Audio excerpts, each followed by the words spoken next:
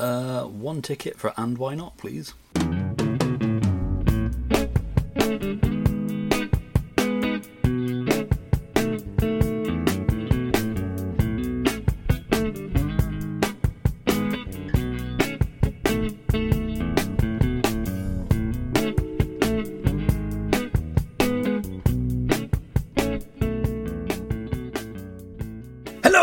Welcome to And Why Not, the movie podcast from the Nerds Who Haunt Themselves. I'm Stuart Mulrain, and for this episode, which is the second in our movie fight series, I was joined by the mighty John Tucker and the mighty Tom Stewart to discuss the film Napoleon Dynamite.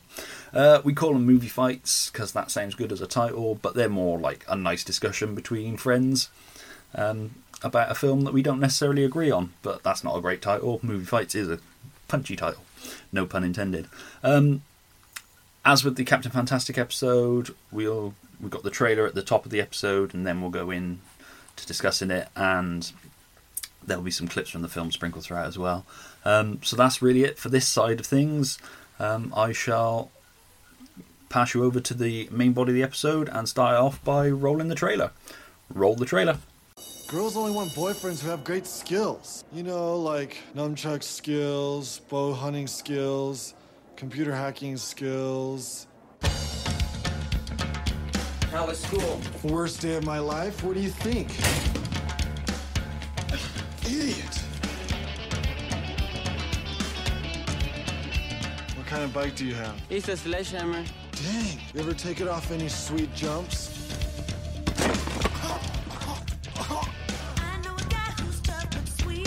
What are you drawing? A liger. What's a liger? It's my favorite animal. It's like a lion and a tiger mixed.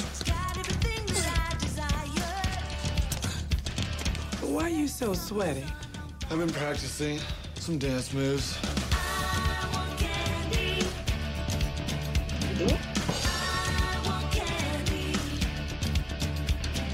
Is Trisha here?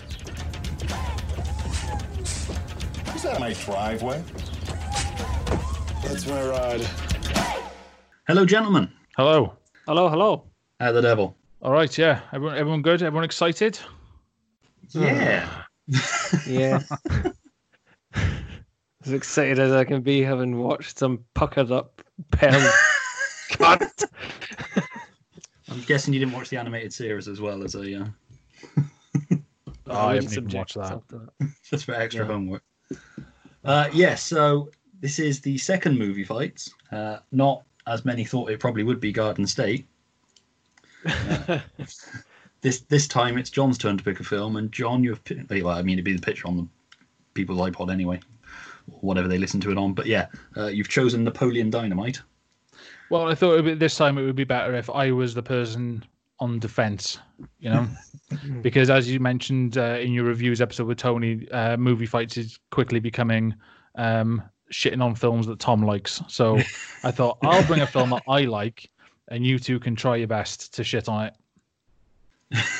Try your best. Nice. So it's the 2004? Yeah, 2004. Yeah, 2004 Jared Hess film starring John Heder and Deidre Bader's probably the best known people in it, isn't it? Yeah. And for fans of Waterworld, Tino Marioni. Yeah, well, let's go with that.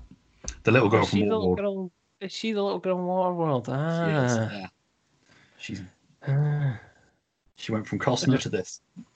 Yeah, I just remember in that pretty dark pink video. That was pretty brutal. She slashes her wrist in the bath, which is kind of how I felt after watching this film. So that's pretty good. Did Pink make a video where someone slashed their wrists in the bathtub? Yeah. Jesus Christ. Was it Get the Party Started? No, I think it was that Rockstar one. I was going to say that's a deep cut, but I didn't mean that as a pun. So. Okay. Well, it could have been So What? Yeah, that's the one I was thinking of. That was it. No, I can't remember what it was called. But yeah. She did a video. It was all like a girl it's that girl getting bullied, and then she slashes her wrist in the bath. But she doesn't die. She just straps him up and paints a picture. Oh, that's happy. Oh, well, there we go then. Yep. That's how I make comics. So yeah, Napoleon Dynamite. So you're a fan, John. Mm-hmm. And Tom, you're a massive fan as well? I hate this movie. Hate it. Hate it with a passion. That To the didn't come point across that- in your preamble video. No, not at all. Much to the point that every time I used to work in a charity shop, and every time it came in the charity shop, I would look for any excuse to hide them or put them in the bin, or put them out on like free to a good home or a shit home, or just get them the fuck out of the shop kind of thing. Yeah, it was good. Yeah, I hate it with a passion. Yeah. So I'm staying on the fence for now, but yeah. So John, when did Napoleon Dynamite first come into your life, and what was it about it that made you fall in love with it? Napoleon Dynamite came into my life when it came out. Basically, I can't remember who it was that told me about it, but I think it must have been either 2004, 2005. Somebody said, "Oh, you've got to watch this film," and I didn't know anything about it. I hadn't seen the trailer. They said, "Oh, you're gonna love it," right? And I think it was at their house that I saw it, and they put it on. I was just mesmerized by it. I thought, because it was so different to anything else that had been out before and really since. You know what I mean? Like there's nothing really quite like it. There's lots of things I like about it. I think it's well, I like, we can argue about whether or not it is actually funny. Of course, that's that's subjective. I think it's funny, and I don't think it's a stretch for people to imagine that John Tucker likes a very dry film about people just going about their day-to-day lives, right? I don't think that's a stretch.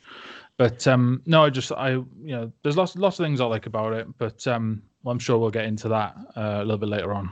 Was Sorry, it actually 2000? No, sorry. Was it actually 2004, 2005 that it came out here though? I think so. I was still in school when it came out over here, so it must have been before 2006. Right. Yeah, I think it came out on. I don't know when we got it on cinema. I know it came out on DVD in 2005. I think that's when All I right, saw so it. it was. Because I'm pretty sure, yeah, that's when I bought it. Because I was, that's where I was, working out where I was in my life at that point when I bought it. So, yeah. Did it help? What? Figure out where you were in your life? Yeah. No, I'm sad now. Probably not, because you just remembered where you were and you thought, oh, it was happier time before that came on. All right. Okay. Well, I clearly bought it twice because I've got the 2-disc special edition, so which didn't come out till a few years after. So, so I clearly double dipped. But yeah. So Tom, when did you first discover Napoleon Dynamite? When I was going out with somebody who seemed to be very obsessed with the vote for Pedro bullshit that happens in it. They bought a T-shirt. I said, "What the hell is that?" She said, "Oh, it's from this film." She played the film to me. I said, "Well, that's an hour and a half of my life I'll never get back. Thanks very much for that." And you left and never came back. Yeah. It was just, everybody seemed to be obsessed with it for the longest time around here. And, well, probably just in general, to be fair. It's a pretty popular film. And it seems to have spurned off this whole thing of merchandise and everything on the back of it as well, with his stupid face. But yeah, I remember it just consciously being in the background of everything that was going on at that time, whether it was to do with, like, I think it's an MTV film. I couldn't actually remember that being the case, but I think it was kind of in the background of every sort of MTV-based culture, like pop culture thing that was kind of going on at that point. Like later episodes of Jackass and everything were intertwined with advertisements for fucking Napoleon Dynamite or some version of a TV show or short or something, or his stupid demeanor going about doing stuff on the streets or whatever, being Napoleon Dynamite. And just fuck off. fuck off. I want to put this out right now, by the way. I heard your Captain Fantastic today with Charles, and he said that he just doesn't swear, and I thought that's really, really nice, and I thought I'm going to completely ruin that tonight. I know, he told me that, and I terrible. listened back and I was like, I swear all the way through this episode, I feel. Yeah, and I just thought I'm going to completely ruin that because every time I can't think of anything and get too angry about something, I just swear incessantly. So fuck this fucking bullshit fucking film. Fucking. Oh. Well, a compelling argument. I'm sure you'll agree. Yeah. Yeah, like I say, I bought it in 2004, 2005, whenever it was released, and watched it then, and I must have enjoyed it because I double dipped. And then I didn't watch it again until last night. Right. And I got to be honest, I was bored. I find this film so fucking boring. But at the end of it, I didn't hate it. I was just like, I think a film like this, I think a film like this is like made for something like movie fights. Do you know what I mean? Because there was an article in What Culture about it a few years ago, and it called it the most divisive film ever made. And I don't know if either of you read up on this, but in 2006, Netflix offered a $1 million bounty to the first person who could solve the Napoleon Dynamite problem. And what that was, if with the Netflix algorithm, if you give like Goodfellas a high rating, the algorithm could, based on other people's activity, it could confidently suggest that you would probably give the Godfather a high rating, and you'd probably like Training Day, yeah. But Napoleon Dynamite, they said the problem was they couldn't figure out who to recommend it to because it completely polarized the viewers. People would either give it 5 stars or they'd give it 1 star. Do you know what I mean? Yeah. And then too quirky. Yeah. And Sundance, it went down really well at Sundance. Roger Ebert hated it. It is definitely a polarizing film, right? And we can argue all day long about whether or not the film really is funny, right? But again, that's subjective. However, it is completely and utterly unique, right? Unique in its subject matter, its location, its presentation, and I think it is like aesthetically and culturally important. I think it's inevitably going to end up on the cultural significance list, the National Film Registry in America. It's inevitable that it's going to end up on there. I feel one day, right? And I did some reading around it while I was preparing for this, and there was a lot of stuff thrown around like coming of age, high school, blah blah blah. And I think it's less of a coming of age film. I mean, there are elements of that, but it's more of a Western, right? And it does follow the Western model, right? So if we think of Napoleon Dynamite as like the deputy of a sheriffless town, with Pedro arriving to instill law and order in an outlaw town, and then Napoleon steps up, confronts the entire school at the election, and in the end, Napoleon rides off into the sunset with the girl in tow, right? It's the most modern example I can think of a film that is both set in the West and follows like the classic Western plot arc, but it does so by addressing and utilizing contemporary Western problems and themes, right? So you've got, it made light of like the Mexican community of the rural Midwest, because the rural Midwest as it is today was built on these people's backs, right? But they're largely hidden from public view in media and film. Like if you think of seeing like Mexicans in bouncing lowriders in films, you don't think of them being in Idaho, do you? Right? And then there's the issue of like non-uniform technological proliferation in an age where it's increasingly a necessity rather than a luxury. And I think to use that story arc and that setting to make a film that is simultaneously, it's about the uncertain future and it's about the gilded past, right? And it's a past that many in the people are like desperately wishing to return to, like like Uncle Rico, and then the other half of the people in the film are like desperate to break away from it. So you've got like Deb, Napoleon, Kip, and the others. I think it was a stroke of genius, to my mind, and it's unique in the canon of American cinema, right? Yeah, if Coach would have put me in fourth quarter, we'd have been state champions, no doubt. No doubt in my mind. You better believe things would have been different. I'd have gone pro. In a heartbeat. I'd be making millions of dollars and living in a big old mansion somewhere. You know, soaking it up in a hot tub with my soulmate.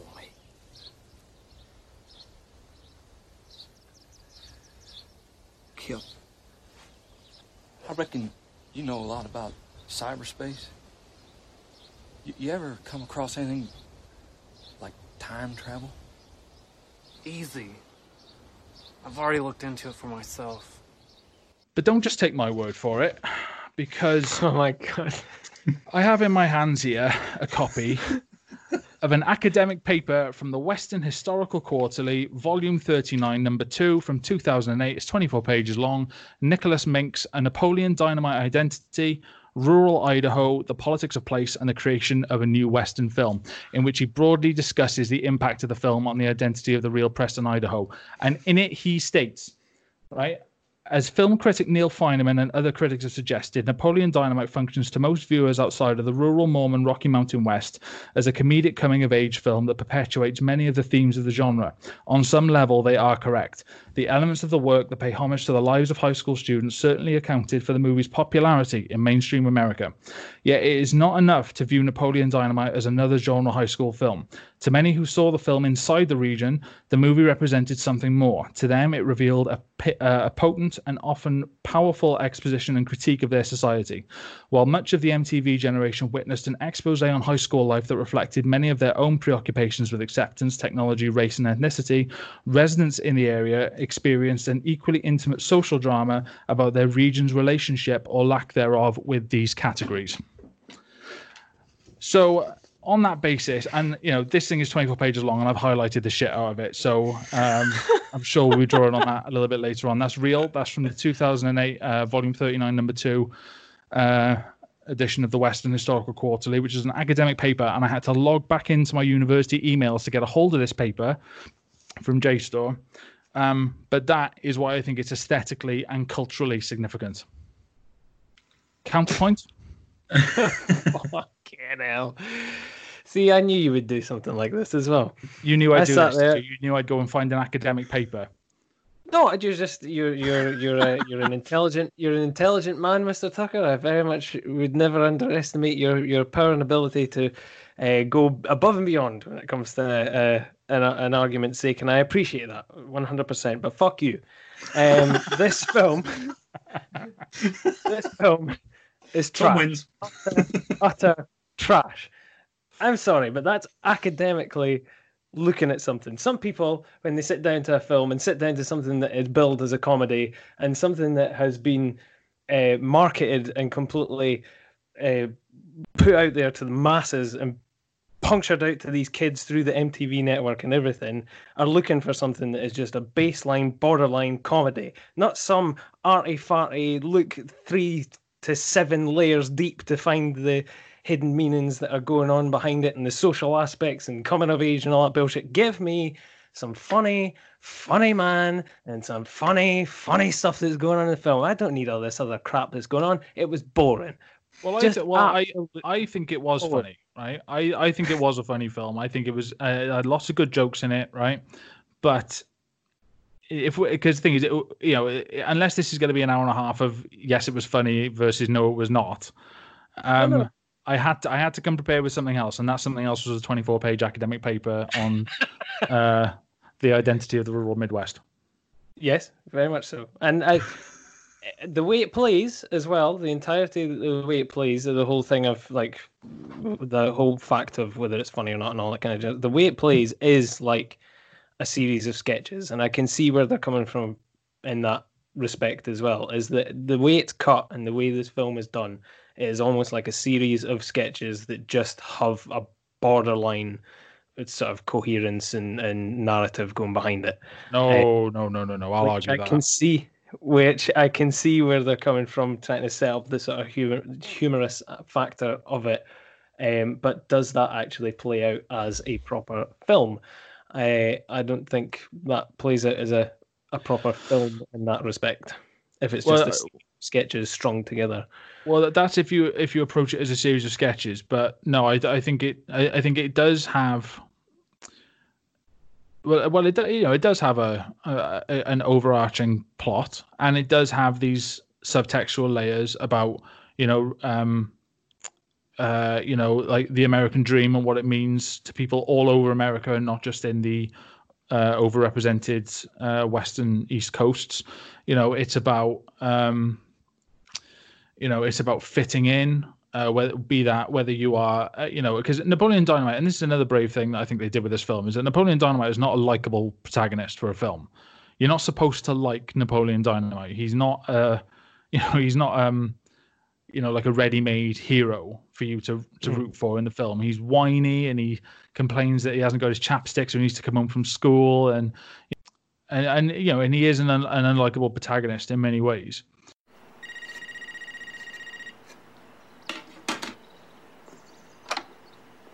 Hi. Is Grandma there? No, she's getting her hair done.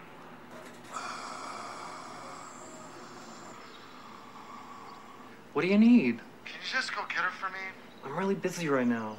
Well, just tell her to come get me. Why? Because I don't feel good. Well, have you talked to the school nurse? No, she doesn't know anything. Will you just come get me? No. Well, will you do me a favor then? What? Can you bring me my chapstick? No, Napoleon. But my lips hurt real bad. Just borrow some from the school nurse. I know she has like 5 sticks in her drawer. I'm not gonna use hers, you sicko. See ya. Ugh. Idiot. But there I'm are glad you these. said that because I thought it was just me. No. He is. He is definitely an unlikable protagonist. But to say that there is no underlying, to say that the plot isn't moving forward and there are no underlying themes behind all the separate scenes, I don't agree with that.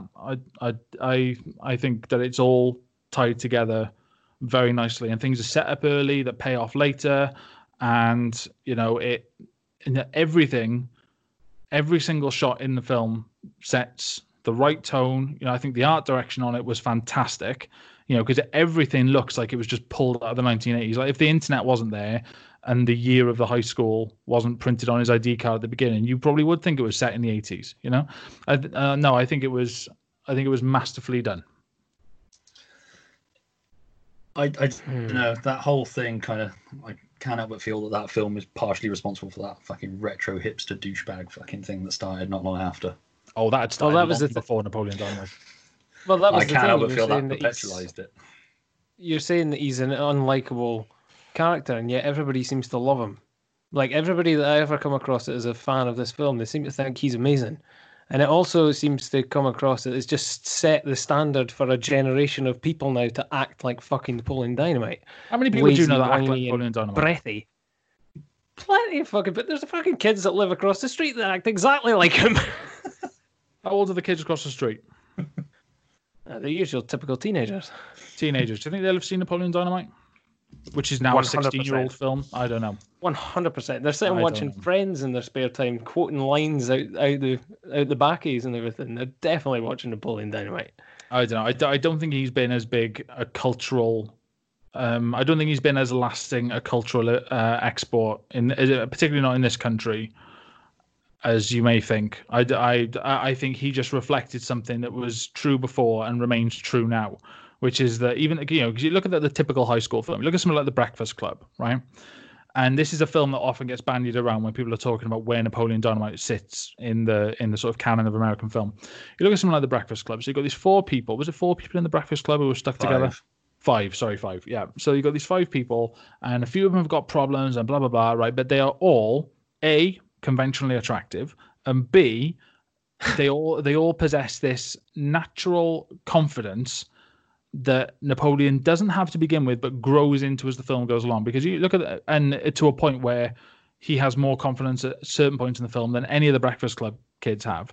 Because you look at these Breakfast Club kids, they're meant to be outcasts and misfits, but they all look a certain way, and they're all dancing on the tables with each other. I don't know any of the truly freak kids who would have done that in the school I went to.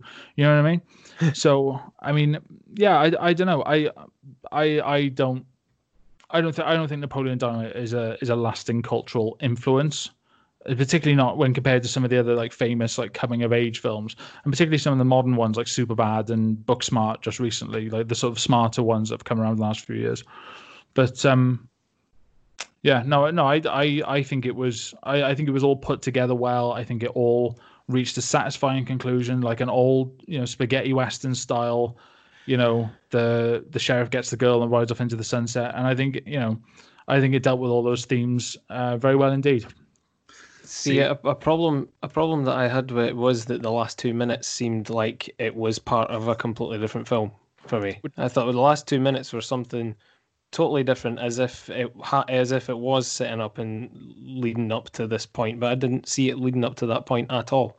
Well, it's just like they put on that song at the end, and it's like, oh, but this is the wrap up. This is a good bit. It's like, well, no, this is just a song to make you feel like that. The actual point that it's got to doesn't feel like anything. I'll disagree with that.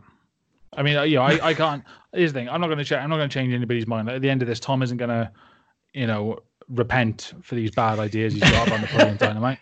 But I mean, I think that the use of music in the film was very clever. I think it was well soundtracked, and I think I think that and again, that all feeds into this idea that these people are lost in time, that America is moving forward and these people are left behind, right?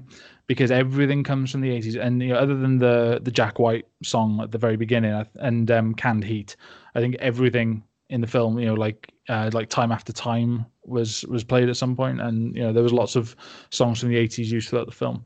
But I think as a natural conclusion to the film, I think the choice of music and also the scene, because it was it ended where it began. It all ended in the school, and he's just playing tetherball. She's not really participating. He's just whacking it as hard as he can.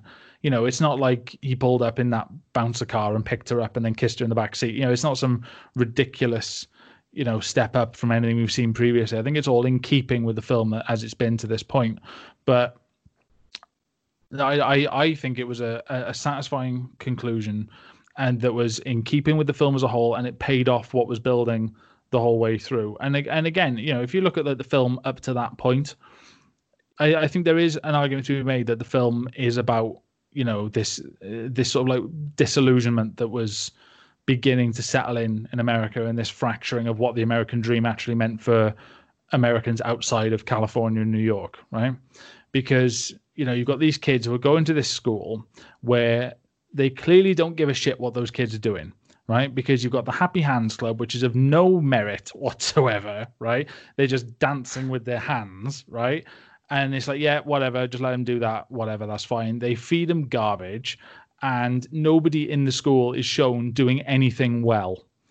Even like the other kids in the school playing basketball, you see them miss the backboard and everyone's crap at everything. Do you know what I mean? In that sense, like, because you see these other films that are set in like the high school setting where you've got like, the star quarterback or like the star dance team, and they're all like, professional standard. But in reality, if you look at like rural schools, that isn't the standard that rural schools are building towards. They're just trying to get people through the day. And I saw a lot of my own like school years in Napoleon Dynamite, and I saw a lot of myself in Napoleon Dynamite, like this curmudgeonly, unpleasant, nerdy shit who was just drawing in his notebook and scowling at people. Like, I think, as unlikable as he was, well, I was unlikable as well when I was a teenager, so maybe that's why I latched onto it. I'd argue I was probably the same, to be fair.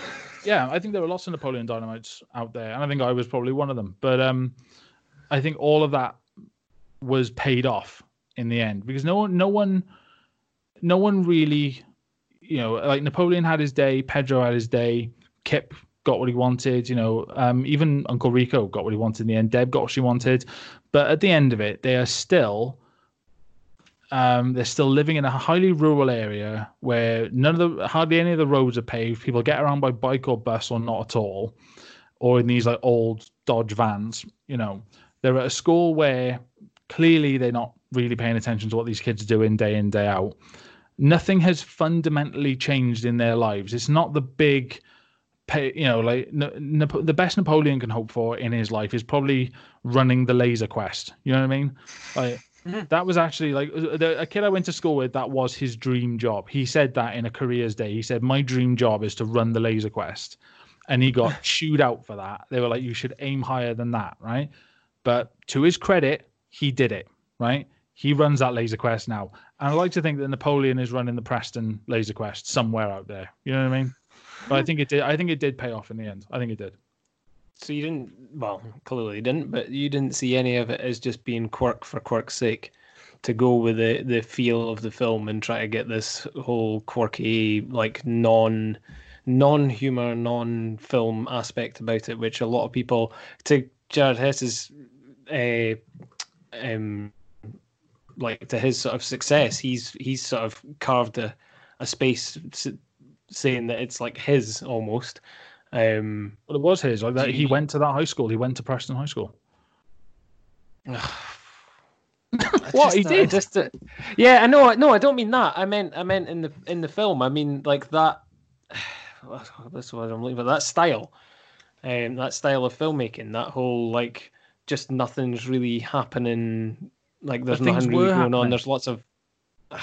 But there wasn't anything going on. It was just loads of like awkward pauses and sighs and the whole fact that it, like in the first 20 minutes of the film, right? Napoleon gets on the bus to school. Like he has an altercation with a bully. He has to go home to get his chapstick. We set up Kip as chatting online with babes all day. We see Deb come around trying to pay her way through college by selling tat. Uncle Rico turns up with this big Tupperware idea. Pedro rolls into town. A lot of things happen throughout the film. It's a busy film. Things are happening all the time. But Uncle Rico is just throwing random footballs. Kip is sitting on like the oldest ass computer there is. Yes, because it's Idaho in 2004. But and Uncle Rico was throwing footballs because he was a high school quarterback star who never got over it. And that is a real archetype. I know people who were good at sports in high school and never got over it, right? I mean, that is as real as it gets. But, you know, there are things happening. The film is always moving forward. And I think when you say like, oh, the quirk, right? Do you mean things like the like esoteric swearing, like, you know, like you freaking idiot and stuff like that? Because that's all, you know, because again, I'm looking at this paper, and there were people in Preston, Idaho at the time who said that the film was almost too real because it was a highly Mormon area where that is swearing, you know what I mean? And that is the way those people speak, and that is the way those people live their lives. So I think it was less like, I don't think it was quirk for quirk's sake. I think it was a highly specific view of a very narrow field of existence in America that has not received a great deal of play on the screen. Yeah, that'll literally be the main thing that I'm missing then, because I don't know anything about Idaho or anything about that American lifestyle around that bit at all. So it all just looks like quirk for quirk's sake, like him getting about on rollerblades pulled on the back of a bicycle, him throwing an action figure out the window and traipsing it along the back of the bus. Which is objectively funny. Him checking that no one's looking on a bus full of kids who are all like 10 years younger than him, which again plays into this rural American theme that this is the only bus that comes his way, but it's meant for the younger kids. Just checking the bus driver's looking, lowers the window, check, look, and then he throws the action figure out the window and holds it. Like, yes, I've done it. Do you know what I mean? Like, I think that was as good an introduction to Napoleon Dynamite as you could get without him basically just rattling off his character traits off a piece of paper. Oh. I do just have a big bee in my bonnet about this film, and I know that 100%. And I'm wondering if it is the whole thing of with it being a sort of Mormon set background as well, which the whole Mormon religion has just freaked me out for years. I obviously don't know enough about it. I don't get it. I don't understand this film at all, and it's quite funny because we are almost showing the Napoleon Dynamite problem by this conversation. This is the Napoleon Dynamite problem. Me and you are very similar, Tom. You know, like if you were to look at us both on paper, and I'm sure if you looked at like the films and bands that we like, we should both love the film. But there's just something there that I can see and you can't. It's like a magic eye. You know, it's some people see something in this film, and it's not all, you know, because, you know, is it the funniest film ever made? No. Is it the best Western ever made? No. But I think for me, it was just so refreshing to see something so unglamorous on the film, on film. You know what I mean? And to see these normal looking putzes, you know, like the principal of the high school. You know what I mean? Like in Preston, we have a thing called Pride, Pedro, and that's why you don't make a pinata of summer. Got it? You know what I mean? Like these just and that guy who shoots the cow as the bus is going past, he's a real farmer in Idaho, and he does like Napoleon Dynamite days on his farm for people to come and have a look and, you know, to see what Preston, Idaho is really like. But and the other and on that point, just briefly, I think another thing that this film did really, really well, which I can't think of another example of a film that did this.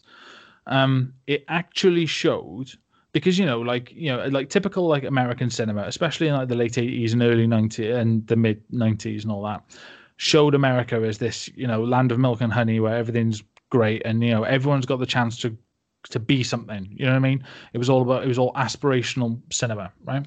But this was a film set in a highly rural area, and it showed battery farming. It showed farmers killing livestock, paper plates held down by a stone in the sun and flies buzzing around sandwiches. Like, this is what America is really like. You know what I mean? Like, this is what, if you buy a pack of 6 eggs in the store, this is where they come from, right? And I can't think of another example of a film that did that. I think it was very interesting filmmaking in that regard, to not just show these picturesque vistas, because Preston, Idaho, for whether you can say you like or hate the film, like some of those shots in the film, it looks like a beautiful part of the world. But there are these battery farms, and there's like wide scale agriculture, and I think showing that on film was really refreshing and really interesting, because you didn't see it. When was the last time you saw battery farming in a coming of age high school comedy? So you can imagine why I had an issue with that as well. Well, I did imagine this would be your issue with it, yeah. But I wasn't thrilled about it either. But I mean, but isn't it better to, because Napoleon Dynamite had a massive audience, right? Isn't it better to show this in a film like that is predominantly going to be watched by younger people? Do you know what I mean? To say, well, all right, maybe you've never thought about, maybe you know it but haven't thought about it, but this is what it takes. Do you know what I mean? Like, this is the reality of not just the rural Midwest, and not just these agricultural centered communities in these far-flung areas of America that you've never been to, let alone thought about. But this is the reality of, the eggs on the shelf, the meat on the shelf, all this kind of stuff. Like, this is the hard reality of it. You know what I mean? I thought that was a really interesting choice. Some people might get that though, but I think it also just completely normalizes it at the same point as well. They just see it in this film like that and go, "Oh, look at him! He's being so daft, stuffing those chickens back in." Like, they don't see the wider picture of it. But the problem is, Tom, they literally did see the wider picture of it, because it started as a wide pan and moved right. You saw 2 rows of chickens before you got to Napoleon Dynamite. The point of that shot was to show what this is like. That's what I got from it anyway. Is that it's these picturesque vistas and all this space, and yet we've cooped up thousands of chickens in this dark barn, and we're shoving them in. Do you know what I mean? Like, I think that I feel that was the. And maybe I can't speak to Jared Hess's intentions. Maybe that was meant to be played for laughs, but I mean. But I think it was a jarring image, and I think it was interesting to show that on the screen.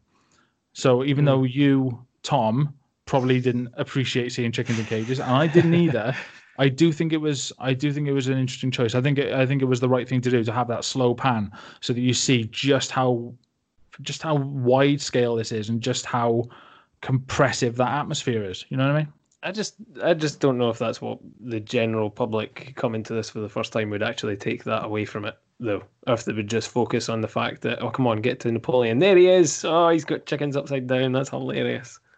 Like, yeah, I'd say for most people it'd play on the quirk factor rather than when you've gone through a lot of that film before you actually get to that bit, it just comes across as another part of the quirkiness of it, and not really a bigger picture to it. But at the same point, I totally get where you're coming from on it, 100%, on how the shot is framed and everything, and what, like you say, panning across all those things before it actually gets them in the first place. But it's another thing. That's a completely polarizing thing, that some people will literally just take it at face value, and some people will look at it properly as it is and be like, what the fuck is that? And I think for all its for all the image of that one bit in particular, for all its thing in particular, I still took that away from it, even not enjoying the film. I still saw that for what it was. And although I may have seen it pessimistically as just being another bit of quirk, I have technically still picked up on it. You know what I mean? It's I Stuart? think I'm very much a Marmite movie. Like I say, I'm largely indifferent to it. I didn't particularly like it, but I don't particularly hate it either, which is arguably the worst thing you can say about a film. Hey, I did some drawings for the flyers. Thanks. Why do you got your hood on like that? Well, when I came home from school, my head started to get really hot. So I drank some cold water. But it didn't do nothing. So I laid in the bathtub for a while.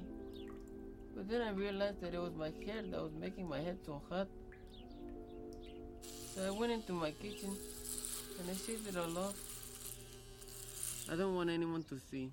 Would either of you agree that it is culturally and aesthetically significant for what it is? Oh, definitely. There's nothing else like it. Certainly not in film anyway. I'd argue that it's probably a huge influence on what came later in animation. You look at a lot of the Cartoon Network shows and you can see a lot of a Napoleon Dynamite influence in things like Clarence or even Adventure Time or Adventure Time, Amazing World of Gumball. Those sort of things. Uncle Grandpa, all that sort of crap. All the crap my kids made me watch. You can see it in that, but certainly in film, nothing. Like, I mean, even if you Google films like Napoleon Dynamite, which I did, there's nothing. It's things like Rushmore, which isn't like that, or which isn't like that. It's just those indie, quirky characters, but it's nothing. I mean, if you like this film, you'll like this. Like you say, it's the Napoleon Dynamite factor thing. Yeah, well, the other two films that come on the Napoleon Dynamite problem. Granted, I saw it on Wikipedia of all things, but the other two films that come off in the Napoleon Dynamite problem are I Heart Huckabees and Lost in Translation. Well, there you go. So what we're saying is I Heart Huckabees next. Yeah, fuck. Yeah, if you want, actually. I dislike that. I could watch that again. Do you not like that film? I've never seen it. To be fair, I've only seen it once, but I did not. There was nothing about it that was like, I need to watch that again. So maybe I need to watch it again. The more interesting thing about that is all the behind-the-scenes stuff that happened. Yeah, seems to be the thing in most David O. Russell films, doesn't it? Yeah, I can't remember her name. One of them from, was it Frankie and Gracie or something like that? Oh, is it Lily Tomlin? Yeah, I think so. I want to say it sounds about right. But it's those two having a massive argument at different times on set, and him walking out the room, like screaming and shouting, shutting the door behind him, and you can still hear him screaming and shouting. And then him coming back in and screaming and shouting at her again, and she's just sort of sitting there being like, "Fucking hell." Aye. But yeah, I feel a lot of my argument towards this film has literally just been that I don't enjoy it. So I kind of want to focus on the fact of something that you mentioned. Do you not think it was that big a film then? Am I putting too much on this? No, I think it was a huge film. I think it was massive. Because, like you said, the vote for Pedro stuff was everywhere. It was a massive cultural touch point, and it did clear the way for a lot of the slower, kind of lower budget stuff that came in the years after, like things like, Me and Earl and the Dying Girl and things like that, and a lot of these quieter, softer films that came after. And I think a lot of films have borrowed from Napoleon Dynamite and things like You and Me and Everyone We Know, which is quite quiet, and I think it's set. I don't think it's set in California or New York. I think it's set like Middle America. But things like that, I think it did open the door for a lot of that stuff, and I think it was a massive cultural touch point at the time, and it was everywhere. It was all over MTV and all that because it was an MTV film. But I think it's I think it holds up. I don't think it was just this, summer of 2005, 2004, whatever. I don't think it was just this thing. As much as vote for Pedro T-shirts are, I'm sure in Goodwills all over America and probably stacked up by the dozen in Preston, Idaho. I think you can still buy them when I left HMV in 2017. Well, there we are. When it was I left, so you could still buy them new. Then, I mean, that was a massive merchandising film. You could get like fucking bubbleheads and everything. I remember going through previews and the amount of Napoleon Dynamite shit in there. Yeah. Mm-hmm. Well, I was reading about random merch section. Yeah, well, I was reading about because I've got this academic paper, obviously, and I'm not going to read any more from it. But there was a bit in it where they were talking about like the Preston Office of Commerce. They said that their website usually got like 50, 60 hits a day, and then it went to like 6, 7, 8,000. And they were having so many visitors that they decided to start making those little plastic keychains that Deb had in the film, and they have like a Napoleon Dynamite day in the town where you can, play tetherball and have tater tot eating contests and stuff like that. So I think especially in places in somewhere like Preston, I'm not surprised they latched onto it as hard as they did. And a lot of the people in the town, some people were a little bit nervous about having this spotlight cast on the town, especially considering it's it focused on a Mexican protagonist as well, considering the because Idaho historically and legally has had quite a nervous relationship with its Mexican population, so I'm sure some people didn't like it as much, but I think it was a massive cultural flashpoint. It was, but I think its legacy goes beyond that. I think it is a good film on its own merits. I think beyond the fact that it was this huge thing, I think it does stand up, and I think it will be one of those films that's remembers, unlike a lot of the other films that came out around the time, which have maybe slipped from view a little bit. You know what I mean?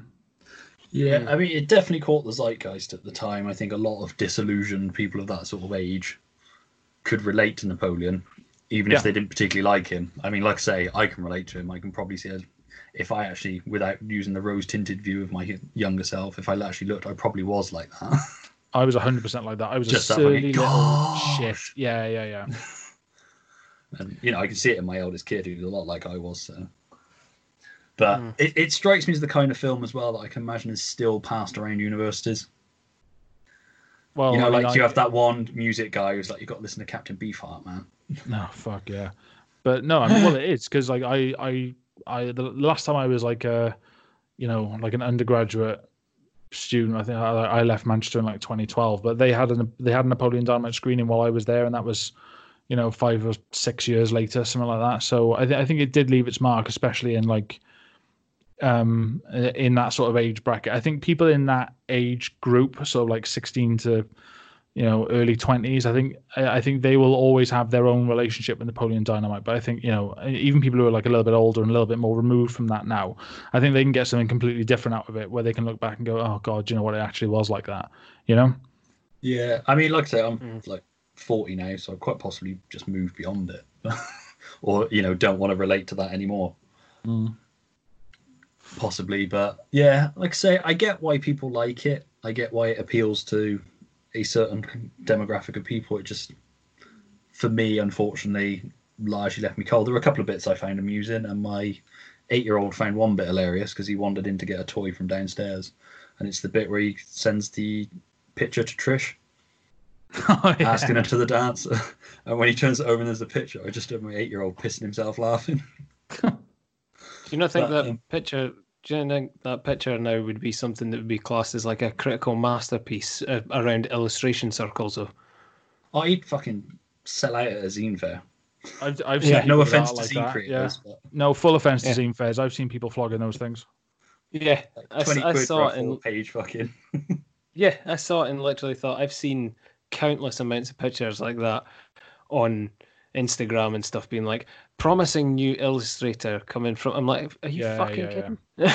But I saw it and thought, yeah, that's the exact thing you would see now, and that's the kind of style and stuff that they would probably teach in a fucking university now. You know what I mean? That and the dicks from Superbad. That was real art. That was that was art. No, but I'm saying that should be the two art courses from now on in any school, or what, Napoleon Dynamite portraits and dicks from Superbad. We're going to do portraits and ligers this term, and then next term it's dicks from Superbad. But yeah, no, Yeah. Let's see. I'm thinking about zine fairs now. So obviously you don't like it, Tom. Was there anything redeeming in it that you found, or anything that did make you laugh, or didn't make you go, "Why is this funny?" Well, I always liked Diedrich Bader. I liked him in Office Space. He's the voice of Batman in Brave and Bold. Yeah, and the new Harley Quinn series as well, didn't he? They brought him back for that. Oh, did he? Oh, nice. He's in. Oh God, Jay and Silent Bob. He's the security guard, isn't he? Yes, that's it. It's Jane Silent Bob. I was trying to think what Kev Smith film it was. But yeah, so I like Diedrich Bader. So just any chance to see him really. But I got sent that clip. I get sent that clip sporadically quite a lot because that whole self-defense class bit is all right. It's quite funny. And the bit when Kip reverses over the bowl. Yeah. I did laugh. Just mainly because he goes, "Dang it!" and fucking drives off straight away. I did think that was funny. But that's it. See, I liked the bit with the kid fighting over his bike after he's been promised that Pedro will protect him, and then Pedro's cousins pull up in the car and just give the guy the stink eye and like wag their finger at him. And the bully just runs off. I found that quite amusing, but I'd like to say, I found my 8-year-old finding the one bit amusing. And just the idea of asking somebody out by drawing a picture. Just think, I will show off my artistic skills so they won't be able to resist me. Girls want guys with skills. That's the message of the film, and he's right. But she didn't actually want him. And that's the other message of the film, and it's right. Mothers will force girls to go to... Who was that? I got really confused along the way. Who was that approaches Uncle Rico at the end? It was his ex-wife, wasn't it? Yeah, that was my interpretation of it. Right. I took it to mean it was his ex-wife. Right. He finally got the back. That was one bit that just completely threw me entirely. I stayed with everyone else, but I was going, who the fuck is that? I thought it was, for a brief second, because she had the same kind of hair, I thought it was Trish. And then I was wondering, is Uncle Rico a paedophile? See, I thought it was Trish's mum at first, because I couldn't remember what she looked like by that point. Yeah, she was blonde, so and a wee bit older, so there's a longer face. So I was thinking, like, oh, it's not her. I did for a brief second. I was being like, does this actually end with a character just being like, oh, I'm a paedophile? And then I thought, no, that can't be right. They very much set Uncle Rico up as a certain kind of character, and then I don't think he is that character. Like the way he sort of approaches Deb, the way he pulls up next to Trish and Summer. And you think he's going to... Well, he is creepy and weird, but not in the way you think he's going to be. No, that's just... I'll give them that was a good setup. It's just like pulling the rug from under you. They never explain what he's doing in the house with the old lady for so long. Well, I think that's implied, isn't it? Or is it? Well, he's in there working his magic, and Napoleon's waiting because he's got to go and pick Trish up. You know what I mean? So that's why Napoleon legs it, because he's taking too long, and then it's left to your imagination what he's actually doing in there, I suppose, isn't it? Yeah. I don't know, it kind of... His wife coming back at the end kind of made it play more like that's what he was holding out for. Yeah, well, because like, the thing is, like everybody basically in all the sort of like major players in the film, besides like the Summers and the the people who are painted like thinly as antagonists, everybody got what they wanted in the end, because like, even though Rico couldn't go back to his high school days, he did manage to get his wife back. Kip went off with his chat room wife. Napoleon got Deb. Pedro is now respected and integrated in the community. Everybody got what they wanted at the end. If we're going to go back to this idea of it being like a true Western, so that's the way I took it, was that it was his wife. So were Pedro and Deb not a thing by the end? Or were they never a thing? It was just... I don't think it was ever a thing. Like Deb asked her to the dance because I think he just got it in his head that he had to ask somebody, and that was like the done thing. But I think by the end of it, like he knew that Napoleon was more interested than he was, because that's why he said, "Oh, you can have a dance with Deb if you want." It's an odd one. It's after you've mentioned that aspect of the sort of Western and you detailed it out, I can see it. I can definitely see it. That's a point, Stuart. Mark it up. Still doesn't make me like it. No, I openly admit I just don't like the film, and I'm not going to come round to it like you were saying. We're not going to convince any of each other otherwise, and that's not what we're here to do. But at the same point, it's it's good to. It's actually refreshing to hear a sort of another take that's not just but it is funny, because that's what I tend to come up against quite a lot. Is on well, I didn't expect anything less from you, John, to be fair. But I usually, if I go against this and say, it's boring, I don't like the characters, blah, blah, I don't understand this, that, the next thing, I just don't laugh, all this kind of stuff. The counter argument is always, but it is funny. I mean, think that bit, Tina, eat your food, and everybody always just quotes lines back. And I think that's where my argument point of the film being lost on people comes from, is that people don't get it. They just see it as being stupid. Oh, it's daft. Look at it. That's hilarious, isn't it? But I think the magic of the film is that it can be, if you want, you can take the sort of the deep dive into it and see it as a commentary on race relations and technological proliferation. But you can also just take it on its face, and it is just a daft movie. And I think it's clever in that regard, because it doesn't rub your face in the subtext, but it's there in every scene. Yeah. And I knew that I knew not to come into this with the argument of like, no, it's not funny. Oh, but actually, yes, it is, because I've been to enough comic conventions with my books that if someone turns around and says this isn't funny, I know that there is no point trying to argue on those grounds. You can't just say no, but it is. It is. Say it is. Say it is. No, that's when I'll start fighting with them, John. So, as a fan, what do you think of the post-credit scene that was filmed like months later and remind clearly me had a major budget? It's the wedding. It's Kip's wedding. Kip and LaFonda. I think it paid off stuff that was referenced previously. I think. I'm not sure when that must have been filmed. I mean, yeah, it must have been filmed later, but I can't. I read it was after the screenings.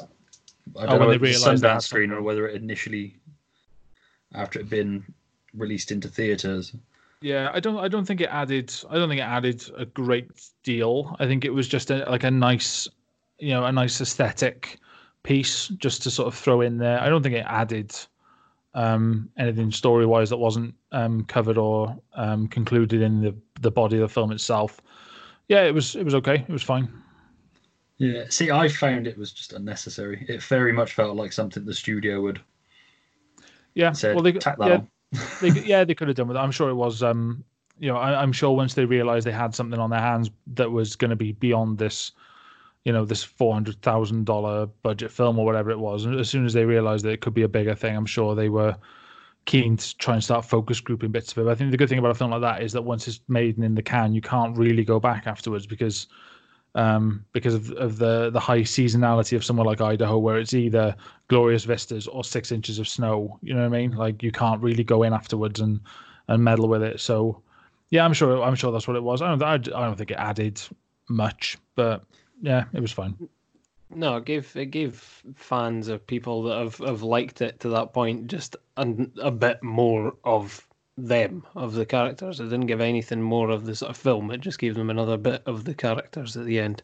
Yeah, it really ties up Kip, doesn't it? It's yeah. Well, I was actually really surprised to see that there was more of it. I'd never actually seen that bit before. It was only on this rewatch that I'd seen that. Yeah, I usually just turned off after the credits.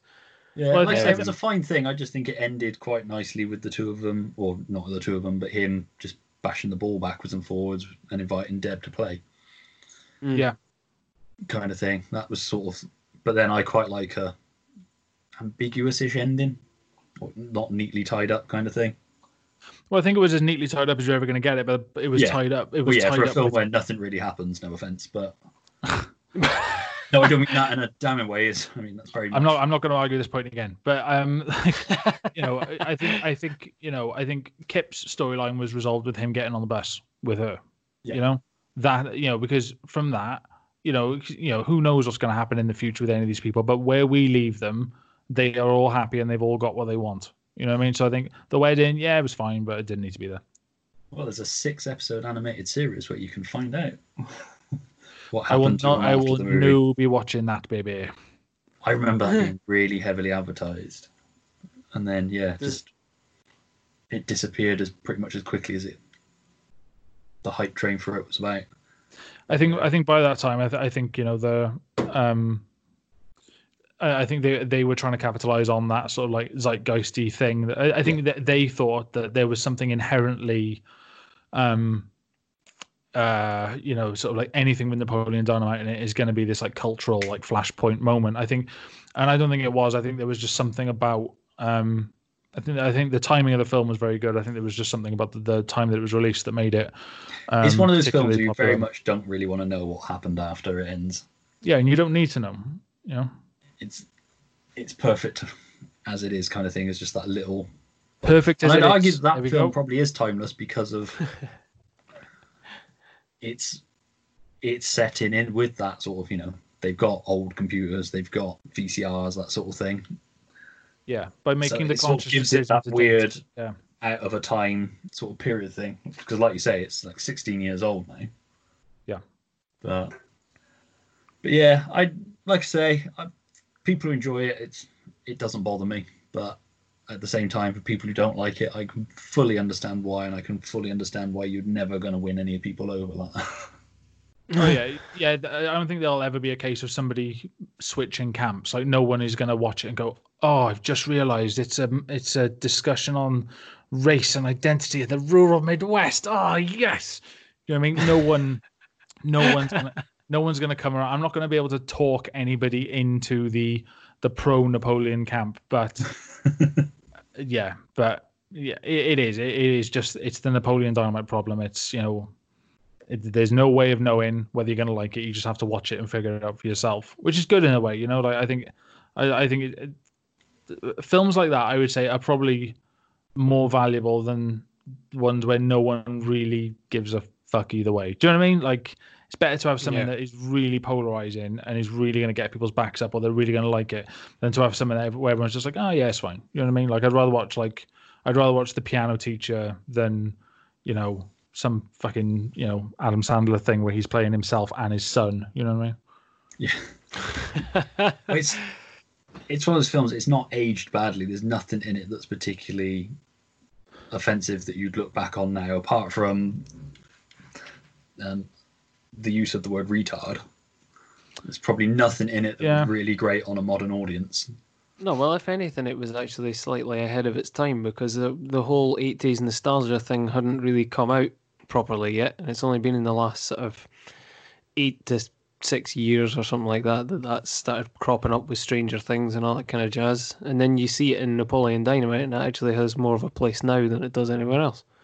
Yeah, and I think the clever thing that Napoleon Dynamite did was showing both the glamorous and unglamorous stuff of the 80s, because it also showed the moon boots and the American flag trousers and all this other shit, the parachute pants and all this stuff. You know what I mean? Like, and people listening to stuff on cassette and all this other stuff. I think it was like a visually satisfying simulacrum of the 1980s.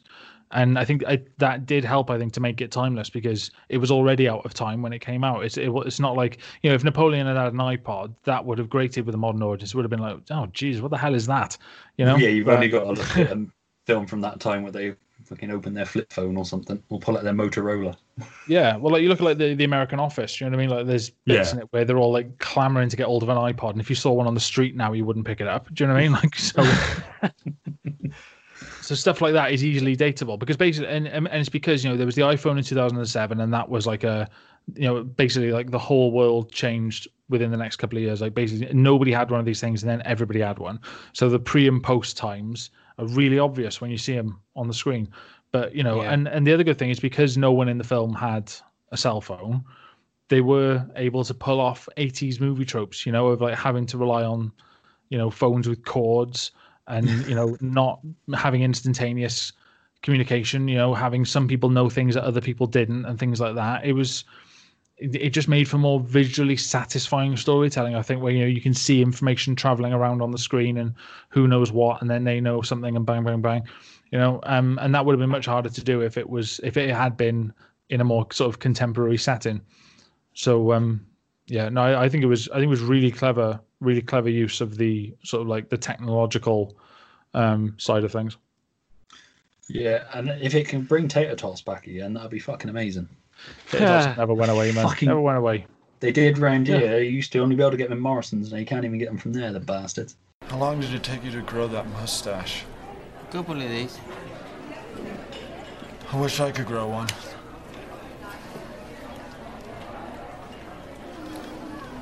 Are you gonna eat your tots? No. Can I have them? Fucking love tater tots. No, they are good. If anything, that might be one of the reasons that I wasn't as warm to film, because I was like, oh, that's a waste of tater tots.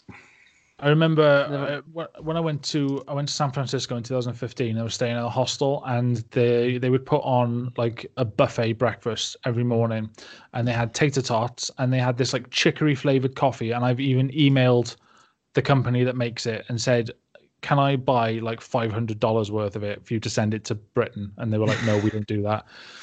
But yeah, God, that coffee and those tater tots, God, that was great. Absolutely great. So, yeah, you win just on the tater tots, I've got to be honest. Thank you. Ding, ding, ding. You could have fucking rang that bell right at the very start. I knew this Well, would I happen. mean, yeah, but I didn't want you to come in with a defeatist attitude. Yeah. I will say it is much harder to take in the a pro DVD, position. I mean. What was that? It is much harder to argue from the positive position. I will say that. It's a lot easier to invoke Jeffrey Epstein. And, That's it. If you could have put your murderboard. Yeah, exactly. Yeah. Just, like, COVID, if you shouted over trace the COVID back to John Hader. top. I could have quite easily just came in and shouted over the top of you and given it shit, it's unfunny, and then just keep going, it's unfunny, no, but it's not funny. But I'd rather just sit back and listen to you explain something to me that I didn't have the blindest bit fucking clue about, and then just sit and stammer and stutter my way through it and go, yeah, I hate it. You're right. It's so much better. I just feign being knowledgeable.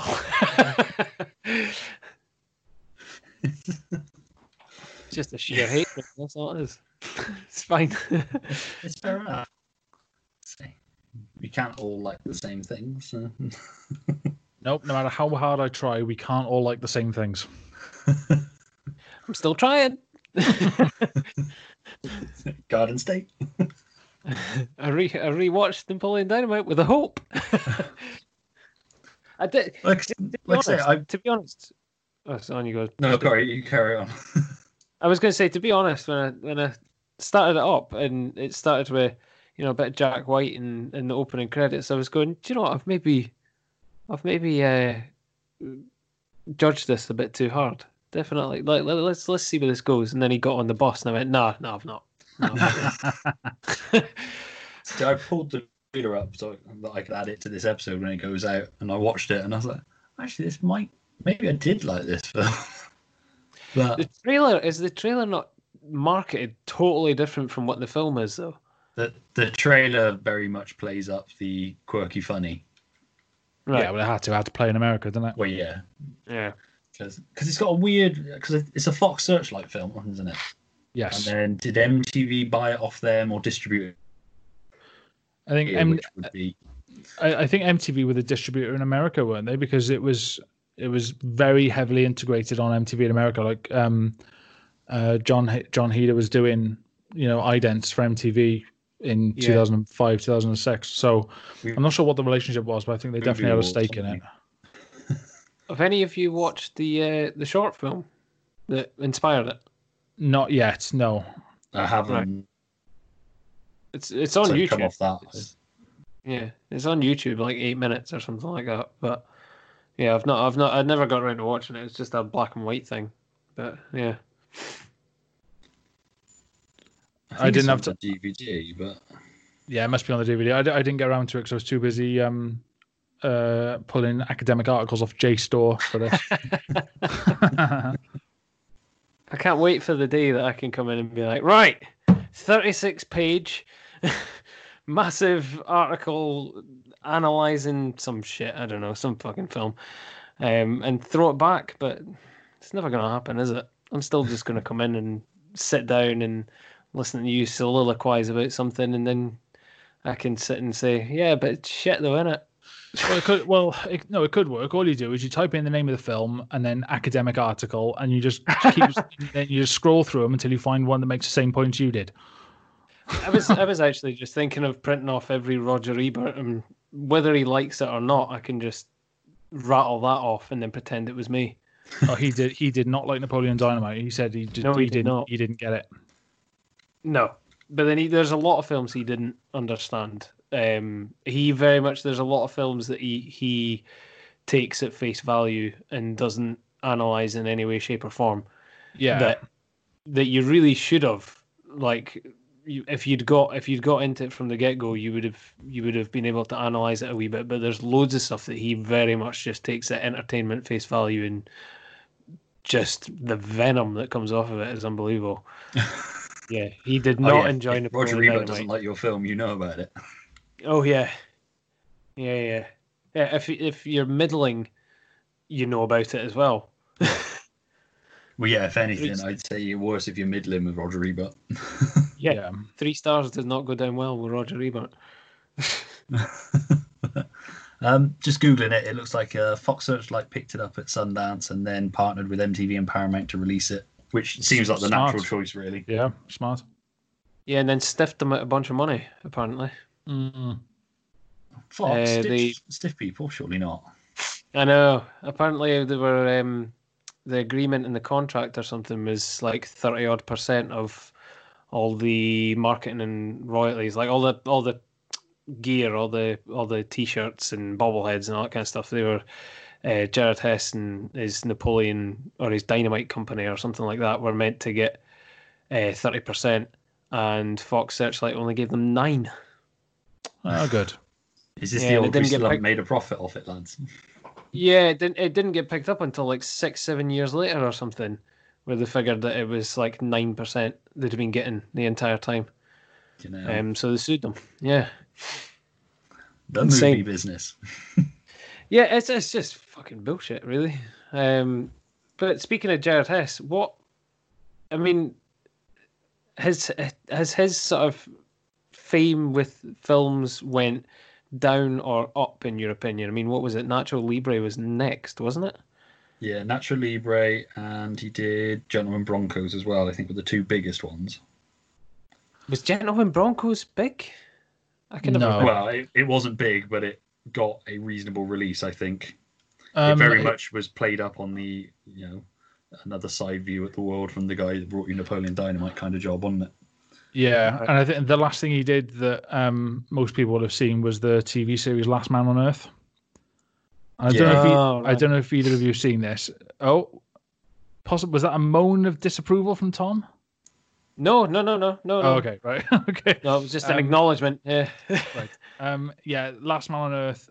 You can see his influence in that, because that I don't know if either of you have seen it, but Will Forte's in it, and he is ostensibly the last man on Earth. Like a pandemic has wiped out every single person. For the shortest time, he's the last man on Earth. Yeah, for a little bit, he's the last man on Earth. So he's just been going around in an RV, like picking up these like priceless antiques and all this stuff. And you can see his influence in that, because it can be quite slow moving. There's lots of long static shots to show like the loneliness of it, but also the attention to detail in it is marvelous, because he's faked all this like old footage of like, the virus ripping through the US, so like President Trump's funeral, and then 2 days later it's President Pence's funeral, President Pelosi's funeral, President Betsy DeVos's funeral, and all this stuff.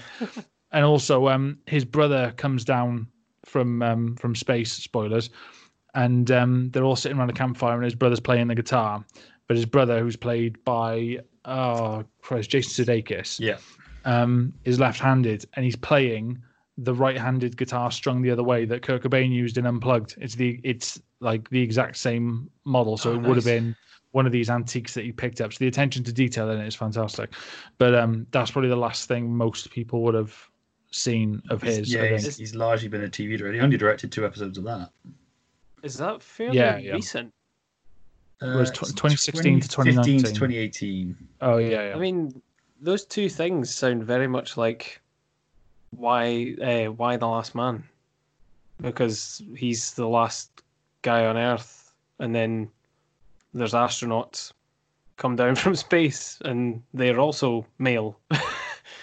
It's just that little bit when you said his brother comes down from space, and yeah, it seems like they've borrowed heavily from that by the sounds of things. It's one of those series that was good for like a series and a half, and then it really ran out of ideas. Right. For me. And Okay. it just got messed around the schedules a lot, so but it was all right. Like I say, it was funny, and I had Will Ferrell in it for a couple of episodes, which whether that's a good thing or a bad thing is personal preference kind of thing. But yeah, he seemed to do like 3 or 4 films, and then it's mostly been odd directing TV jobs. Right. But Who's the main guy in that again? Is it Will Forte? Will Forte, yeah. Right. Yeah, it's him and Kristen Shaw are the 2 main ones. Yep. But I think him and John Hader suffered the same fate, because John Hader didn't really do anything. I don't think he ever escaped from Napoleon Dynamite, did he? Yeah, it cast a fairly large shadow over their careers, I think. Yeah, very much so. He was very much sort of typecast for ages as well. I mean, he was in a film called, what was it? Just Like Heaven, with Reese Witherspoon and Mark Ruffalo, and he's like a bookshop guy or something, and he's effectively just a more coherent Napoleon Dynamite. Yeah, was he in that? Was he? Ugh. Yeah, he's like the guy that can he can feel Reese Witherspoon in the room or whatever, because she's a ghost, but or a spirit of some sort, and he can like feel her out. But like the way he's speaking and everything, it's almost like they've said, look, we want you to come in and play this guy, but we want you just to be Napoleon Dynamite. Kind of the same with Blades of Glory as well, actually. Really good film, but they just asked him to be a sort of camp ice skating version of Napoleon Dynamite. Yeah, School for Scoundrels as well. He's largely a slightly less annoying Napoleon Dynamite. Because Just Like Heaven was his next big film after Napoleon Dynamite. Oh, was that all right? He's in the Surf's Up films, Monster House. Then a lot of TV jobs again. So Just Like Heaven next, lads, yeah? No. Although he was Napoleon Bonafrog in the Teenage Mutant Ninja Turtles computer animated series for Nickelodeon. He seems to have done a lot of cartoon voice work. That's another thing that I think will end up on the National Film Registry at some point. Or Just Like Heaven, yeah. Yeah. He doesn't love a bit of Witherspoon. But yeah, no. So it's another stalemate then, isn't it? I don't think anybody's won anybody over either way, but like I say, these aren't particularly about winning people over. It's just about offering counterpoint of views, so that. No, and I gave the Lost in Translation to you the last time, and I'm reticent to give you on this one. But at the same point, I will say, well played for bringing an A-bomb to a knife fight, mate, with that with that article. I got you pulled a knife, you just nuked the site from orbit. Yeah, I mean, I'd barely got a first fuck this movie out of my mouth, and I was told, right, analytical view, and here's a fucking paper on it. Take that, you prick. Full Ripley from Aliens. It's fine now. Come to expect it. It's because you bit into that DVD in that video. He's just. I know. Yeah, I went big, or went home, and yeah, it's fine. I'll just do that every time now. We'll have to just cut promos back and forward. But no, I think it turned into another perfectly pleasant chat. So. Yeah, I think so. Yeah. But movie perfectly pleasant chats doesn't sell as well. So. No, we've got to bill it as a dust up, definitely. Yeah. Yeah. Oh yeah, definitely. Well, I think there were different opinions. We were everybody's part in company, not agreeing, which is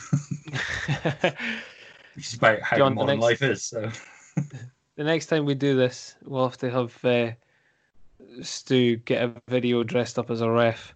You can get your green screen on the go, and I can get a feather boa of some sort. We'll get some shoot promos on the go. All right, that sounds good. hang on, this is getting sexy. Feather boas. Hey, you got it, mate. You got it. But anybody got any closing arguments, or are we all content that John won?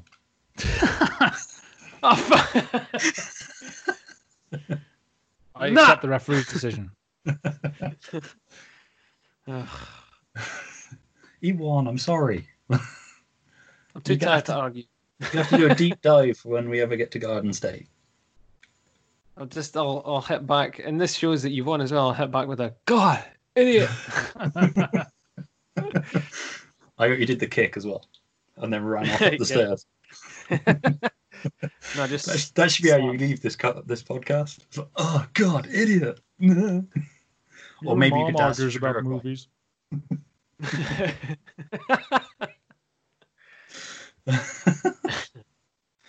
But yeah, so it's 2-0 to John. Sorry, Tom.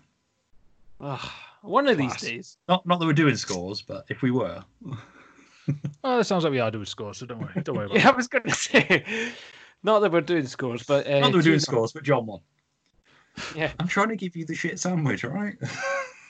All right, okay. And if it's shit sandwiches for Tom, just call me the bread man, baby. Oh, if that's not your Twitter handle at some point, you got to add that to your bio. Pinned tweet. John the Bread Man Tucker. That's your fighting name. In fact, I'm credit you in this episode as John the Bread Man Tucker. So does that mean I make my pinned tweet, I'm the shit? Well, yeah, but depending on how people read it, it could be I'm the shit. Yeah, exactly. It's only if they listen to this, they'll know the true context. My name is Rex, and if you study with my 8-week program, you will learn a system of self-defense that I developed over 2 seasons of fighting in the octagon. It's called Rex Kwando. I need a volunteer. Okay, you'll do. Come up here.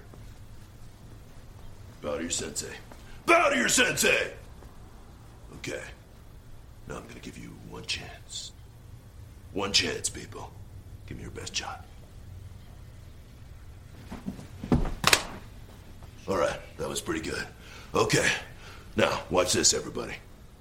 Grab my arm, the other arm, my other arm. Okay, now watch this. I'm just gonna break the wrist and walk away. Break the wrist, walk away. Jeez. Okay, it's just that simple. Now, I want you to kick me. Come on, kick me. Okay, do it again. Do it again. Ouch. Okay, you'll block it every time. Have a seat.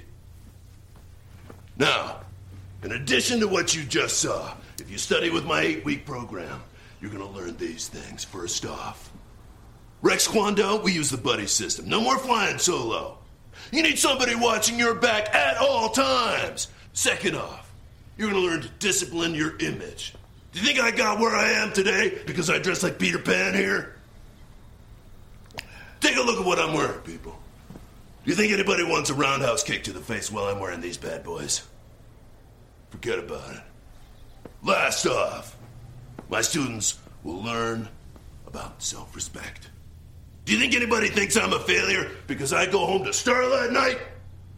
Forget about it. Now, for only $300, you can sign up right now for my 8-week program.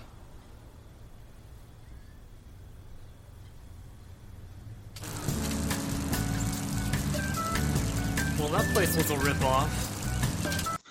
Anyway, on that note, something that nobody wins at is the Bernard Pivot questions from inside the Actors Studio, which I like to end this podcast with now.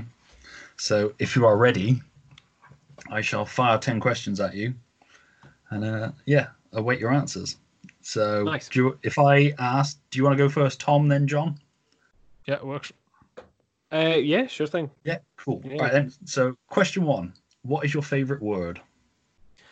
Anti-disestablishmentarianism. I just like it. And John? Oh, what's my favourite word? Oh, Christ. Oh God, I should. Oh, I should. I got sent these well in advance, folks. I'm sorry about this. I should have prepared. Favorite word. Crumple. Nice. I don't know why. It's just satisfying. It's got round edges. Question 2. What is your least favorite word? Nice. Uncrumple. I should have prepared for this. I'm sorry. I thought you would have went for smooth. I don't like smooth, actually. Yeah, let's go with that. Oh, really? Yeah, it's one of those words, isn't it? Like lush or... It's just pretentious. Yeah. Smooth. Yeah. Smooth. Question 3. What turns you on creatively or whatever? What turns you on? It's not sexually. Well, it can be sexually. Well, if it was sexually, it's if it's pretty sexually, much... I'm making notes. Yeah, if it's sexually, it's pretty much everything. If it's non-sexual, it's a beautiful singing voice. I hope that's not on your business card. It is. Tom Stewart turned on by pretty much everything. Well, if we're talking sexually, it's the classic women. And if we're talking non-sexually, what turns me on creatively? I'm not really the kind of person that needs to turn on creatively. I find I've got enough to be getting on with, so don't really need any outside stimulus. I've got enough going on in my own head, so not yourself, not applicable. Yeah, myself. Yeah. Question 4. What turns you off? Smoking and face paint. Meat. Which makes me a better vegetarian or vegan than Tom, I think, because he said smoking and face paint. Funny. There's still time. What sound or noise do you love? Hair getting cut with hair clippers. Oh, that's a good one. Rain on a window while I'm inside. Oh yeah. See, I love that. Because it's spite. Do you know what I mean? Like, ha ha. I'm inside. Do you know what I mean? Like... Till you remember you got to go out. Yeah. What sound or noise do you hate? Football chanting, 100%. Oh God, yeah. Football chanting, darts chanting is even worse because it's way less together. What sound or noise do I hate? I know this is going to sound bad, but children playing. Oh, I hate it. That, mate. I hate it. My kid's not going anywhere. Yeah, but then they'll be in your house playing. Yeah, but I can be one of those parents that you write a book about when you're an adult. You know what I mean? Like one of those I broke all my toys. Yeah. Like Joan Collins or something. It'll be Daddy No by Patricia Tucker. Which leads us nicely on to what's your favourite curse word? Fuck. Definitely. Yeah, fuck. Yeah. It's the classic. Yeah, it is. I mean, it's all iterations as well. Fucking, fucker, fuck you, fuck, fucked. Yeah. Fucked, yeah. It is the multi-tool of swearing. Yeah. It was I think it was one of the first swear words that I actually got into, because there's a Murder Dolls song. I think it's called "I Love to Say Fuck," if I remember rightly, and he just says why he loves to say fuck constantly, and yeah, fucking love it. Yeah, that and George Carlin's 7 dirty words you can't say on the radio. Yeah. What profession other than your own would you like to attempt? This is actually a hard one. I went for a settled on session drummer. Oh, that's good. Clearly never seen Whiplash. No, session drummer, not a session jazz musician. What profession other than my own would like to attempt? I've always thought I'd be quite happy writing comedy for television. Not being on television, but like just writing jokes and sending them off and have other people do them. And then they get all the plaudits, but there'll be a bunch of virgins on the internet who are like, oh, it's actually John Tucker. You know. And then they can come on my Twitter and I can absolutely blast them. So yeah, I think like curmudgeonly comedy writer. Like I don't know if either of you two know him, but there's an ex-Simpsons writer called John Swartzwelder. Yeah. Who wrote these novels, like one of them was called like The Time Machine Did It, and there was a Western called Double Wonderful, and they're the funniest books going, but he's a total recluse. Like he won't be on the commentaries for The Simpsons. Like there's like one photo of him, and he said like when he was in The Simpsons writing room, he would just be like chain smoking all day long. He wouldn't talk to anybody unless he had to. And he used to write his Simpsons episode in the booth of a diner. And then the diner went non-smoking, so he bought the booth from the diner and put it in his house. So I think, yeah, like a John Swartzwelder-y type job would probably suit me. Nice. That's fucking spot on. What profession would you not like to do? Busboy or server for the Americans. Oh God, yeah. There is a job. Sorry, go on, Tom. No, I was just going to say anything with food. Like anything with food or drink. Like, no. Just no. Yeah, it's rotten. Yep. There is... I remember seeing a documentary a few years ago about somebody whose job it was to... they were... What were they doing? I think they were like artificially inseminating chicken eggs or something like that. So it was someone's job to like use a machine to like suck off the roosters. Oh. And I don't think I'd like to suck off farm animals. So anything agricultural, I think. Do you know what I mean? Like, but that in particular, I do not want to be sucking off farm animals. And I've been consistent on that my whole life. Yeah. I think, yeah, anything that involves is like anything like that. Oh God. There's people who are in charge just of getting a horse ready before going as well. Like they're just like the horse fluffer. Like, they don't actually do the action. They're not the one that, you know, switch it out, the old switcheroo into the fake vagina and all that kind of stuff. No, they're the one that just gets the horse going before it. Yeah, the Mr. Hands of the farm. It's not a job, is it?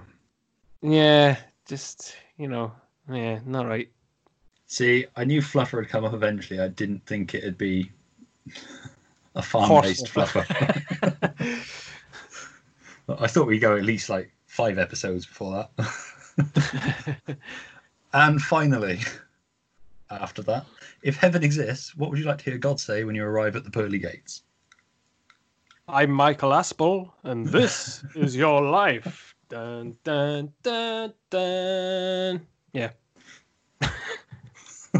So you just want to? So you've just gotten into heaven, and all you want is a replay of your time on Earth. How narcissistic can you be, man?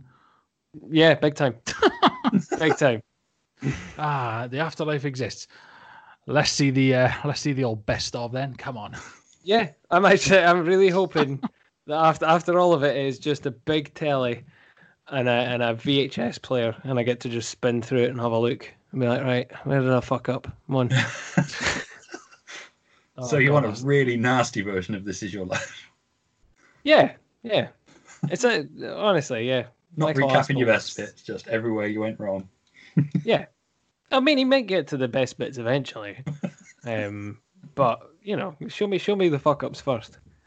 Right, so we've got the best of reel, but before that, we're going to show you, here's that argument you started with your first girlfriend that you wish you hadn't for the next 40 minutes. Do you know what I mean? Like, yeah.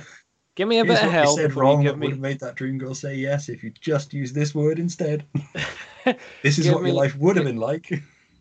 Give me a bit of shit before you give me a lifetime of heaven, because I'll just be bored watching all the rest. Yeah, I know all the good stuff. I remember that. That's fine. Yeah, cool. You know, but that's when you find out the good stuff isn't actually how you remembered it at all. Well, yeah, because when it gets to, it's like this is the best bits, and I'm like, oh, it was just picking up rubbish on the street. Great. Oh. Just picking up dog shit in a bag. Yeah. It's This that is day your you best forgot bit. bags. This is your best bits. Oh, the time I bent down and thought it was coppers, but it was actually chocolate buttons. Brilliant. Fantastic. Yep. Yeah, I think it'd be good. Yeah, give me Michael Aspel going through my life. He tells me it, or he gives me a VHS. One of the two. Yeah. So Michael Aspel's pre-recorded. Yeah, I'm You don't even I'm get being the self. on-stage thing of people getting brought out that I never liked them. Nah, fuck that noise. No, I'm dead now. I want some peace. To sit and relive your life on VHS. I'm saying all this because I know there's nothing. So this is just my choice. And John? What's the question? If heaven exists, what would you like to hear God say when you arrive at the pearly gates? All right. I don't want the full. I don't want the full soap down replay. I don't want all that. I think all I want is what I'd like is for him to just say, look, right, on the balance of it, you did more good than bad. Do you know what I mean? Like, you were a net positive. I'm not expecting you were a perfect angel and you never did anything wrong. No. Just look, balanced it up. The world was marginally better for you having been in it. Like, you didn't egregiously do anything horrible. You weren't a complete prick to everybody. Now, what would you like to know? And that's what I want. So I can say, right, who killed Kennedy? Do you know what I mean? So I can get all the shit in that I've wondered. Do you know what I mean? What really happened in the Montreal Screwjob? Who really knew about it? Answer all the questions that have bothered me. That's what I want. Is an encyclopedia that we can just sit there for a bit and go through it. Right, who killed Kennedy? Well, it was actually the Russians. Was it? Okay. What happened with Jim Morrison? That one was true. Okay, next. All that other stuff. That's what I want. Here's my Sophia Coppola board. What of it is accurate? Yeah, exactly. Why did Lost in Translation get made? Because she was his daughter. Yes, I knew it. Next. Yeah? Did I win those episodes of Movie Fights? Yeah, you fucking smashed it, mate. Cheers, God. Just get out there and John Heater's God. Yeah. Oh, God. Awesome. Your Michael Aspel sounds a lot more boring than mine. Fuck me. What, the one with the encyclopedic knowledge of everything that happened on Earth? Boring. Fuck that. Find out all the shitty stuff you did. It's fine. Awesome. You can find all that stuff out, all the conspiracy theory stuff, by going on Off Guardian. You're fine. That's true, actually. Yeah. They've got the answer to everything. I've changed my answer. What I want God to show me is Tom's best of and worst of reel. I don't want to see my own. I want to see Tom's. They'll probably just hand that out to everybody that comes afterwards. Yeah. And we got this free VHS for you. Who's Tom Stewart? Oh, you'll find out. You'll find out, boy. Awesome. Anything you guys want to plug? And then where can people find you online as well? So, John, you've got a collection of your work out on Comic House, I believe. Well, I wasn't going to bring it up. But I've got my critically acclaimed anthology work, Picture Books for Bad People, which at time of recording is #1 on the Comic House chart. Couldn't be simpler to find. Just go to the chart and there it is there, right at the top of the old list. It'll probably be way down by the time this goes out, but for now it's #1. So that's out. Easiest place to find me on Twitter, I'm at John Tucker Art, and I'm the same. I'm John Tucker Art on Twitch, where I live draw a couple of times a week. Most recently, I drew all 117 things in Billy Joel's "We Didn't Start the Fire" in less than an hour. So that's a good one, and yeah, that's where I'm available online. I kind of feel that's what Billy Joel wanted from that song. Yeah, definitely. Yeah. Yeah, you've been doing I hope some mug draws this in a couple of years. I don't care about the gold record. Has the guy who did Plan A and Plan B drawn it yet? Talking about Billy.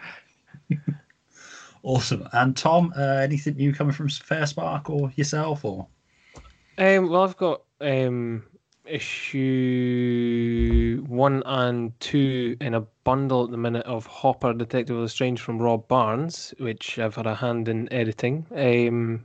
That's coming very, very soon. There's pre-orders up for that just now. You can also just get issue 1 or just issue 2 if you like.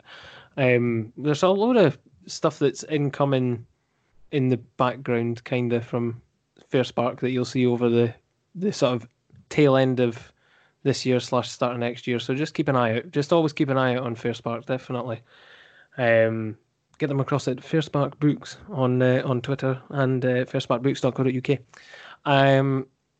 Also, it's always worth mentioning that you can get myself across that Comic Smell, which we're always putting out episodes. We've got another one coming soon, remote episodes, and obviously listen across at the Comic Art Festival podcast for me twittering on about people's small press titles or whatever I can get my hands on at time of recording.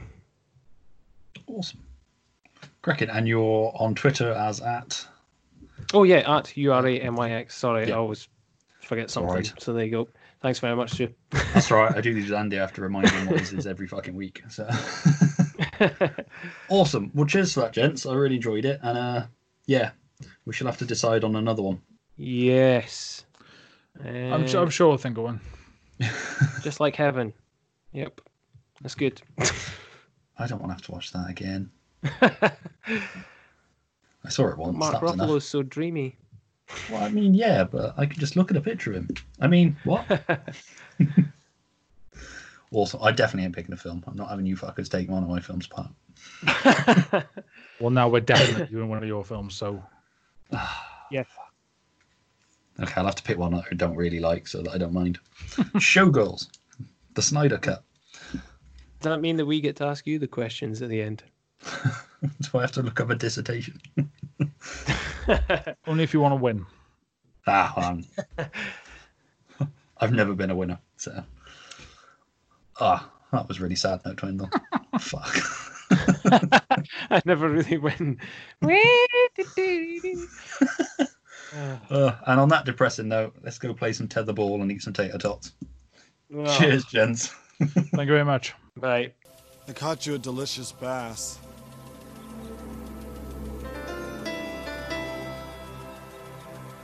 You want to play me?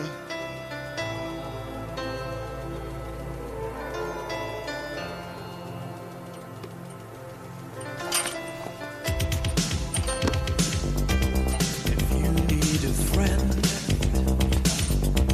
don't look to a stranger. You know in the end, I'll always be there. And that's it for episode 2 of And Why Not Movie Fights. I hope you guys enjoyed listening to it. I'd like to thank John the Breadman Tucker and Tom the Shit Stewart for being on the episode and discussing the film and, coming to a mutual agreement to disagreement kind of end result, which, let's be fair, is where we all thought it'd go. Yeah, you can find John and Tom online by following the links they gave in the episode. If you missed them in the episode, they'll be in the show notes, so you can just check them out on there. And yeah, like I say, check them out. Check out John's artwork. Check out Tom's podcast, That Comic Smell. And that's really it for this episode. A couple of shout outs. Since we recorded the Kickstarter for The Spark, which is the all ages comic, with a focus on kids, but it's all ages, from Fair Sparks Books, has launched on Kickstarter. If you search The Spark or Fair Sparks Books or Little Heroes, it should come up on Kickstarter. But it's for the next issue, and you can also subscribe, get previous issues, and subscribe to the next 4 issues that come after as well. Yeah, like I say, go on there, check it out, check out the rewards and that. Andy's been involved with that. Dan, Vince, Tony, Tom, they've all from... obviously Tom, who was just on this, and Dan, Vince and Tony from the Awesome Comics podcast, they're involved in it as well. So yeah, if you've got kids, it's well worth checking out. Yeah, and that's sort of it for this one. Couple of other podcast shout outs. So like I say, Awesome Comics podcast, That Comic Smell, Never on Anything, which I recently did an episode with Tony on John Byrne's Man of Steel, which is worth checking out, but there's ones that are so much better that are also worth checking out. And if you like a film podcast, check out Films to be Buried with Brett Goldstein. You can find all of those by searching them on iTunes or Podbean or whatnot. And Comics Unencumbered with Cliff Cumber, which is only on Podbean because, you know, he's niche and exclusive like that. But yeah, that's some podcasts to check out as well, just because, you know, we need things to do sometimes in lockdown, and it's always nice to shout out some other good, proper quality podcasts, unlike this one. Yeah, if you'd like to follow the Nerds online, you can find us at we're on Podbean as hauntednerds.podbean.com. All our previous episodes, including the Y Comics and the general Nerds episodes, are also available on the website. There's also some on there for the Nerds Who Haunted Themselves that go back so far they're not even on Podbean, if you really want to go back that far. You can find us on Facebook at facebook.com/Haunted Nerds, and we're also on Twitter as @Haunted Nerds, so you can contact us on there, leave us any comments, things you'd like to see, films you'd possibly like to see covered, whether you'd like to see more of these movie fights. And yeah, if you'd like to follow me online for whatever reason, I'm on Twitter as @TokenNerd. I'm on Instagram as Stuart Thinks He Can Draw, which is all underscored, so between each one, so Stuart _thinks_ and so on. And you can find me on Facebook at facebook.com/Stuart Can't Draw, where you can see my attempts at art and that sort of thing. I'm still doing the drawing a day. I've been doing some Nerds Who Haunt Themselves comics each day for the last week or so, if you want to check that sort of thing out. And yeah, that's it for this episode.